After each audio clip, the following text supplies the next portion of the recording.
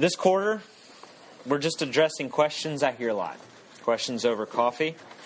What we're doing this week, it's this afternoon at 2 o'clock, I had a 7-point sermon. And I realized there's another word for a 7-point sermon. It's called 2 sermons. So this is the first half of a 7-point sermon. And in 2 weeks, we'll get the second half. Next week, Teddy is addressing the question, what if I'm average?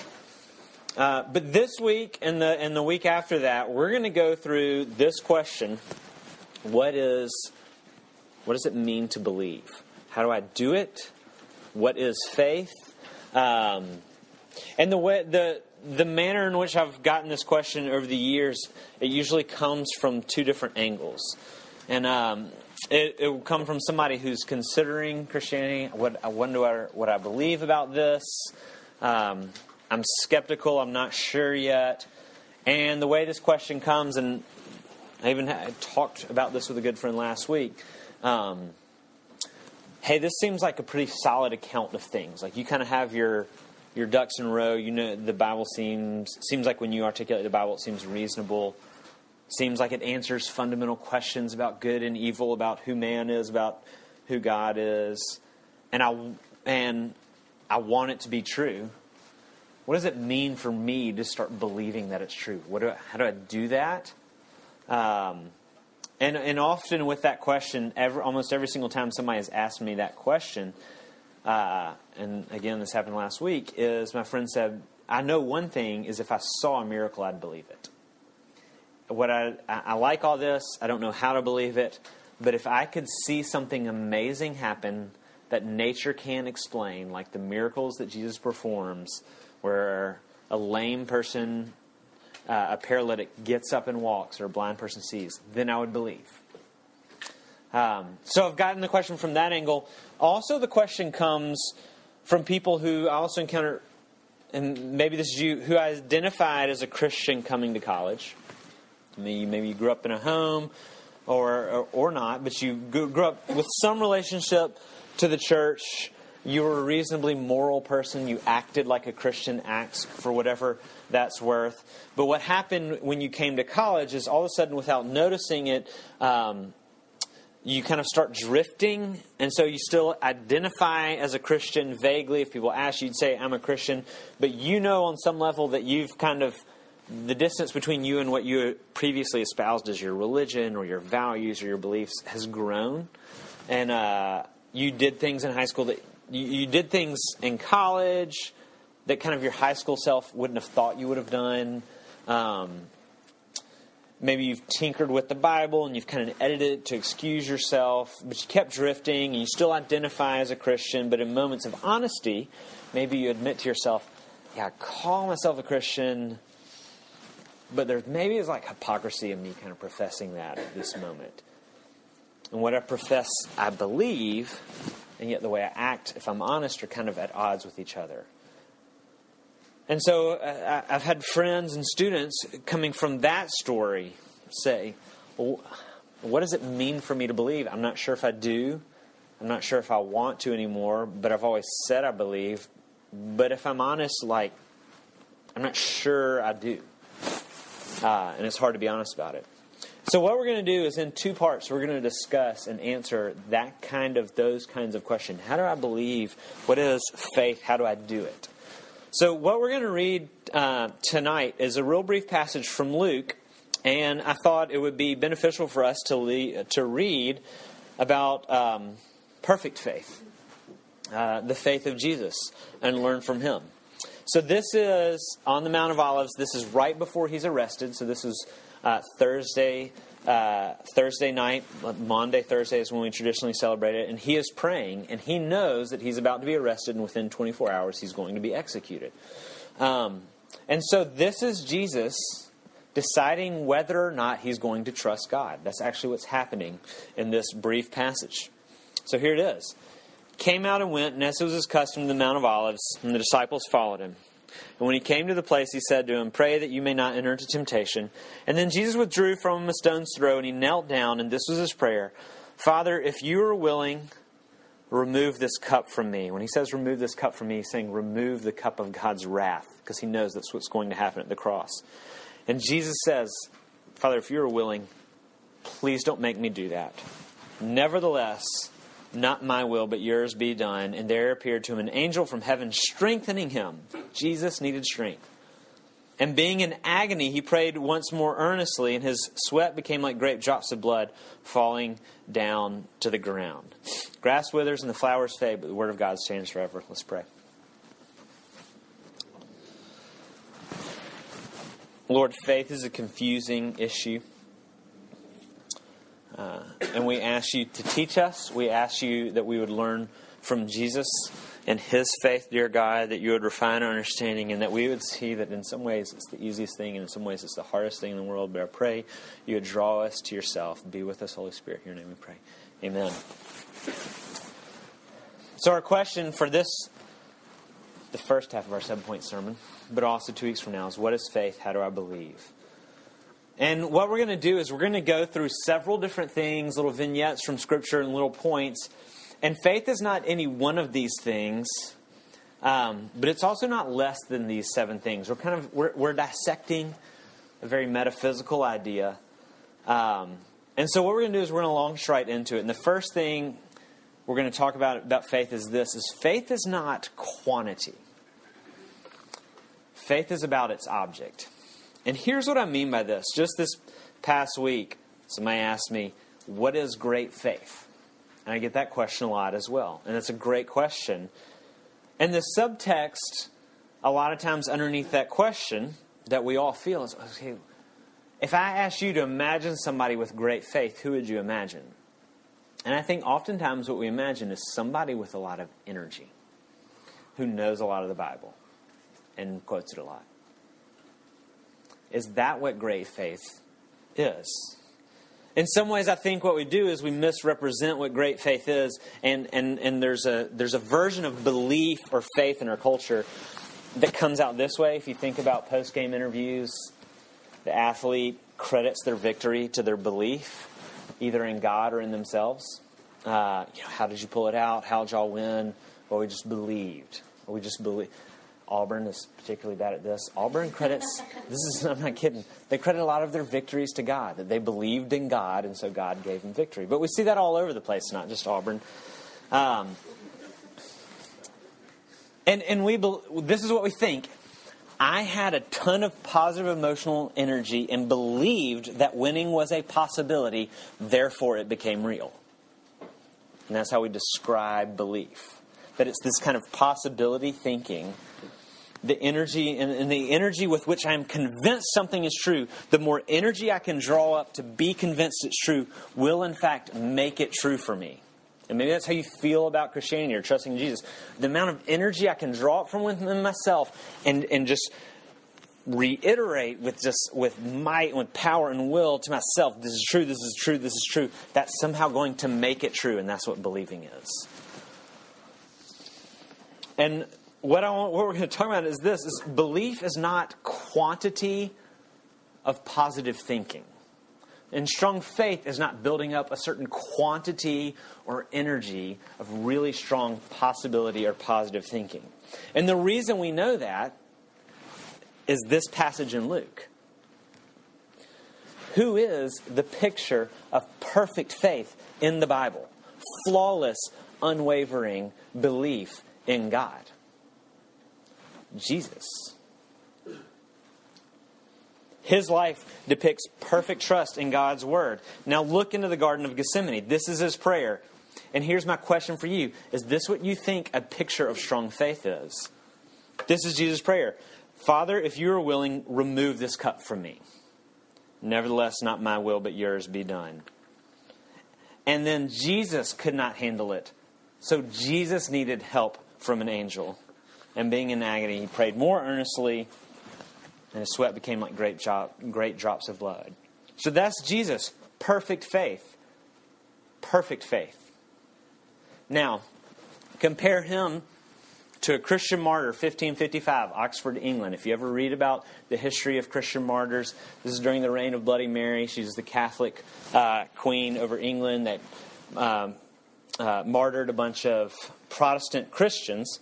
There's this guy named Hugh Latimer, and you ought to go read his story. It's amazing. And he's a famous martyr because he has these incredible quotes when he faced both his sentence of death, so when he was actually standing before the court and they sentenced him to death, and then also the things he said while he was burning were incredible, and you should go read them. But here's his last statement at his trial. I thank God most heartily that He has brought my life to this end, that I may in this case glorify God by that kind of death.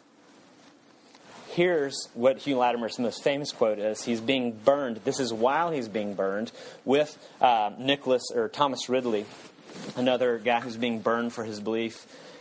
And this is what he says, Hugh Latimer. Play the man, Master Ridley. We shall this day light such a candle by God's grace in England as I trust shall never be put out. He is famous in Christendom for burning at the stake with great zeal. And that's nothing how Jesus went out, is it? And so my question to you, the way Jesus went out is, God, please don't make this happen. I don't want to do this. That's how Jesus went out. My question is, who had great faith? Did Hugh Latimer have greater faith than Jesus? I'll put it this way. Maybe you've heard a comparable illustration. I grew up as a summer camp kid, always going to summer camps. And, at some point you get big enough to do the ropes course stuff where you're doing these elements 60 feet up in the trees, you're doing the climbing walls and all that kind of stuff. And you remember the first time you put on the harness and you're looking at these kids who've been doing it for years and they have all this confidence and they're jumping off the platform 60 feet up and they're rappelling down the wall and just hopping off of it and everything. And I'm putting on the harness, still staying on the ground, and you've had this experience and your heart feels like it's going to burst out of your chest. It's just pounding. And you can hear your heart in your ears and everything. And your hands get all clammy. And then you get nervous about being able to hold anything. And you're just kind of falling apart with, am I going to be okay? And I watched all these kids jump off, right? With tons of confidence who'd done it before. Here's my question. Was the condition of my safety in any way, shape, or form diminished or weaker due to my anxiety and trepidation? Was the condition of my safety in any way, shape, or form diminished or weaker due to my anxiety and trepidation? Because what I did is I just slowly eased off. I remember the V-swing at Alpine Camp for Boys in Mentone, Alabama. I slowly eased off that platform, terrified, right? But I stepped off, completely terrified. Was the condition of my safety in any way, shape, or form diminished by my trepidation? Absolutely not. Did the amount of zeal in any way, shape, or form affect how much the rope would hold me up? Absolutely not. The saving quality of our faith was exactly the same. The rope held me with the exact amount of security that it held with the kids who were running and jumping off. Strong faith actually has almost nothing to do with the amount of positive mental energy you can muster. The strength of faith has only to do with the object you trust in. And so a strong rope will hold the most terrified and the most confident camper. And a thread will break for both the most terrified and the most confident camper. See, it has nothing to do with their state. It has everything to do with the object. Faith is about the object and not the quantity. And the question is not, do you really, really, really, really, really, really, really believe hard in Jesus? That's just not the question. And as long as you field that question and feel like that's what the question is, you're going to feel terrified that I haven't exhibited enough faith. I haven't enough. I need to really, really, really believe hard. I need to really believe hard. The question is, in whom do you trust? It's not how hard do you believe. It's in whom do you believe. Faith has really nothing to do with quantity at all. It has to do with object. That's our first point about faith. Secondly, faith is not a tool for getting what you want. It's actually trust in what God wants. In Jesus, you learn more about faith. He didn't have great zeal. He was terrified. And he didn't, but he also didn't think this. He didn't think faith was this kind of capital I build with God to get things I want. And we often relate to God kind of trading in faith currency when we say things like, I'm trusting God for fill in the blank, right? These things that we want in life. I'm trusting God for this. I'm just giving it up to God. Maybe you've heard or used that kind of language.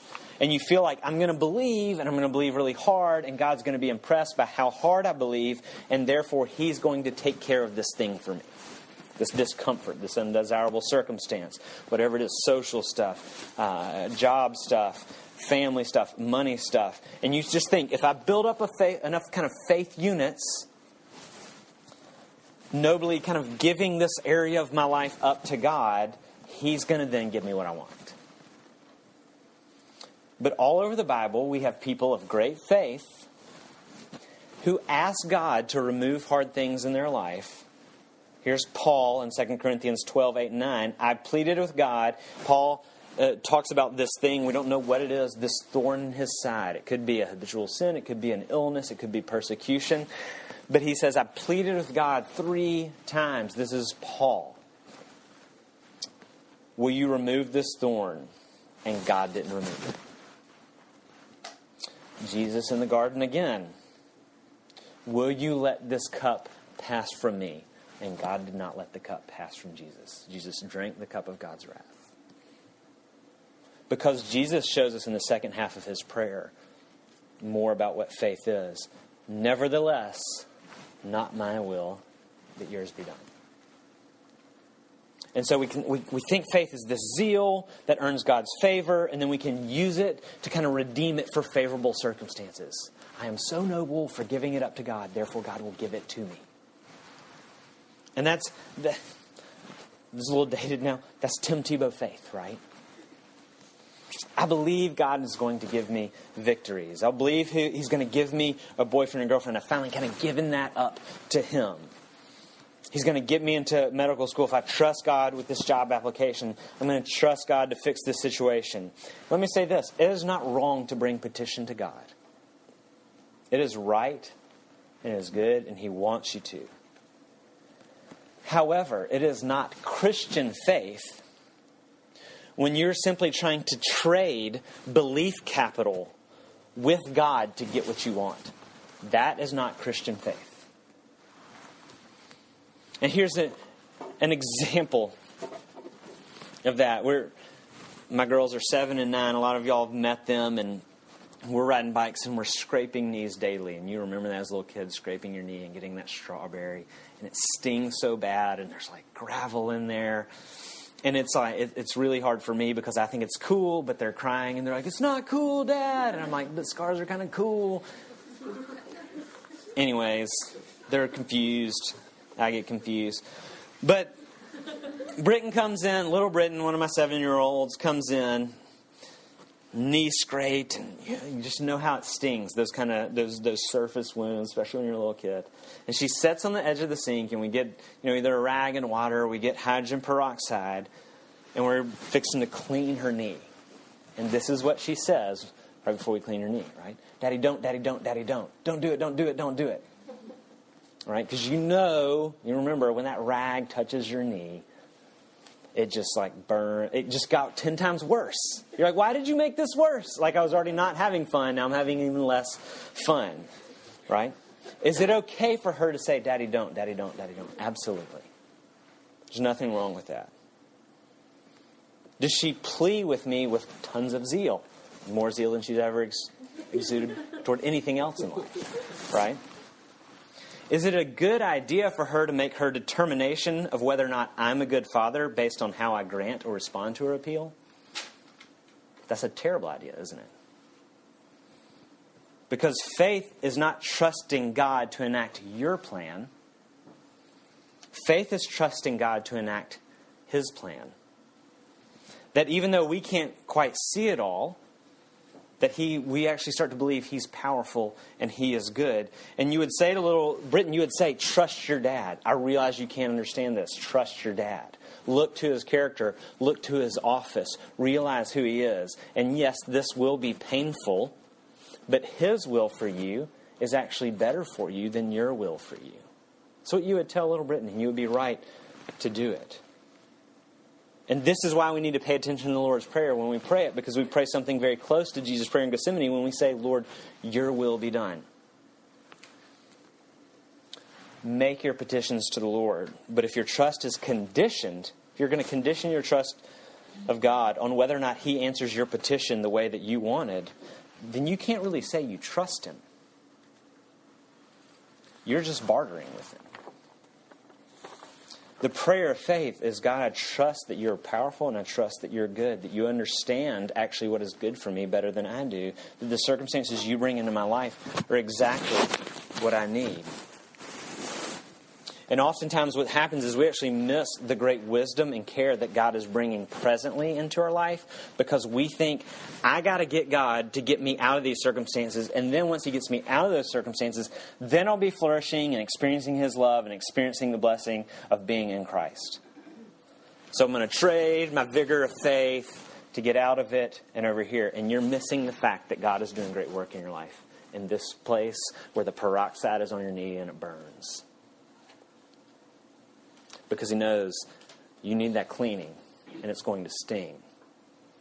And He's going to apply it even though you're saying, Daddy, don't, Daddy, don't, Daddy, don't. Because He loves you. Faith is trusting His words over ours. It's not just trusting God to do what we want Him to do. It's trusting God to be more wise than us.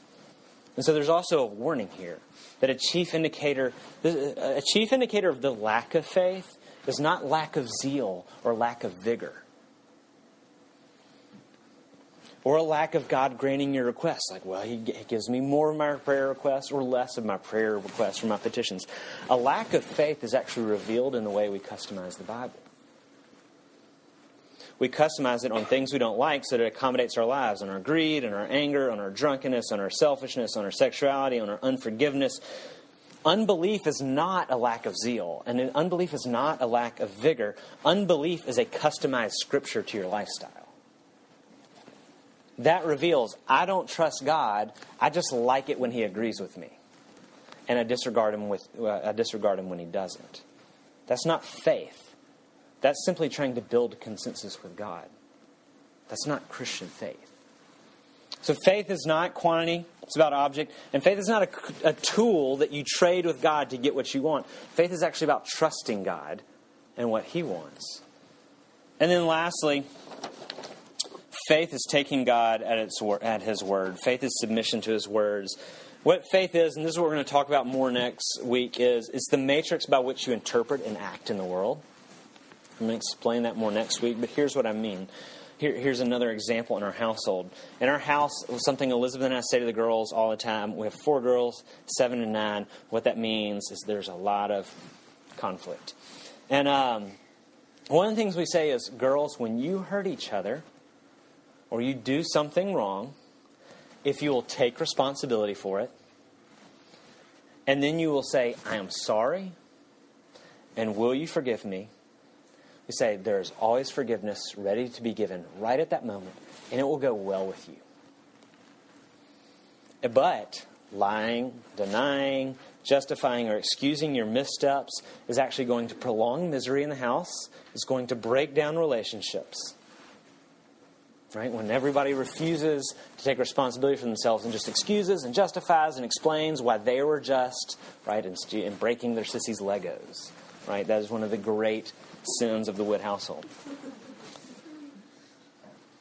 So they start fighting, and somebody breaks Legos or whatever it is, and then you got to figure out who the perpetrator is, and that's never really clear. But what unfolds once you kind of figure out who that might be is they start to state their case. What did you do? And they don't ever say what they did. What they do is exactly what we did. They start explaining why they're reasonable in doing what they did. Right? They have their protests, their points of order, their interruptions. And the reason why is because when we do something wrong, Our immediate instinct is their immediate instinct. Explain it away. And what does that do? We don't take responsibility to explain away and say, there's ways I'm not accountable on this. There are ways I am more reasonable on this. What that does is it prolongs the issue, makes it messier and longer and more gray. The intuitive act of defending and excusing wrong actions, which we all do, leads us further down a path of relational breakdown. Right? Things can't start resolving, so there's more time spent harming each other. And right now, all of us can, everybody in this room can recall past or current friendships, relationships with parents, people you live with, friends, in which the two parties are both excusing each other's or excusing your own action, justifying your own action. They're excusing their action, justifying your own action, and you feel the friendship separating. I'm sure all of us can also quickly recall friendships that are now over, because both sides had plenty of excuses and reasons for why they acted the way they acted, and that just leads to relational breaking. Nobody gets argued back into reconciliation. It's never happened. So Mary Walton has been doing, one of our 9-year-olds, she started doing something this past week during spring break. And it's beautiful, but and I'm kind of bragging on her, but she started taking responsibility. And she still fusses with her sisters, but when it blows up and we have to talk, and I think Mary's genuine when she does this, and it's really beautiful. We start to talk, and Mary just recognizes, you see it all happen in her mind. She recognizes, I'm about to just pick another fight by trying to make excuses. And she goes, Dad, what I did was wrong. My heart was in a bad place, and I'm sorry. Will you forgive me? And it's amazing to watch a little 9-year-old girl stop herself in the midst of the desire to acquit herself with bad justifications and just say, I'm just going to take this. I'm going to call it what it is. And this is what happens when she does that. Instead of prolonging conflict and exacerbating the relational breakdown, the whole line of conflict just stops. It's like it hits a brick wall. And all of a sudden it's over. And then we're kind of sad together for a moment or two. And then forgiveness breaks out. And on the other side of forgiveness, what's cool is that actually greater and sweeter intimacy and trust occurs. Now, actually, last night I was talking to Mary, and I just said, Mary, you're changing. I've seen something in you. And I said, why have you started to stop defending yourself and just taking responsibility? And this is what she said. I'm kind of bragging, but it's just a good illustration. She said, because you and Mommy said it will go better with me if I take responsibility and ask for forgiveness. You know what Mary Walton is showing us? She's actually showing us faith. She has this thing in her that we all have in us that desires to not take responsibility and explain our brokenness and our sins away.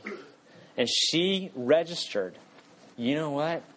Mom and Dad said I should deal with it by taking responsibility instead of running from responsibility. She still has that instinct. I see it in her. I can see her battle it. What she's demonstrating to us is faith. Is, Mom and Dad, I'll actually trust y'all over my instincts. We're going to pick this back up in 2 weeks about the relationship between faith and reason in a few weeks. But this is kind of a little bit of a teaser tonight. We're going to talk about science and faith, this reason and rationality and faith, are they at odds with each other? When Mary Walton, a 9-year-old girl, who's in the midst of 9-year-old development, when she actually trusts her parents over against her own instincts, here's my question. Was she exercising reason? She absolutely was. And in fact, it's really hard to distinguish between faith and reason. She was trusting our words because they were reasonable. So far from being paradoxical, faith and reason are actually almost indistinguishable. And we're going to talk about that more next week. She reasoned, my parents actually understand relational dynamics better than I do. And so she trusted us. Luke 16, I'll close with this. Luke tells a parable, or Jesus tells a parable about the rich man and Lazarus. This is a parable, and he's just kind of teaching us something. What's happening in the parable is the rich man is in hell and Lazarus is in heaven, and the rich man is able to converse with Abraham in heaven. And the rich man says, Abraham, will you just send Lazarus back from the dead to tell my brothers about the reality of the afterlife? I didn't believe it. I know I don't have a chance now. Will you send Lazarus back from the dead to tell my brothers so that they will believe and they'll be saved?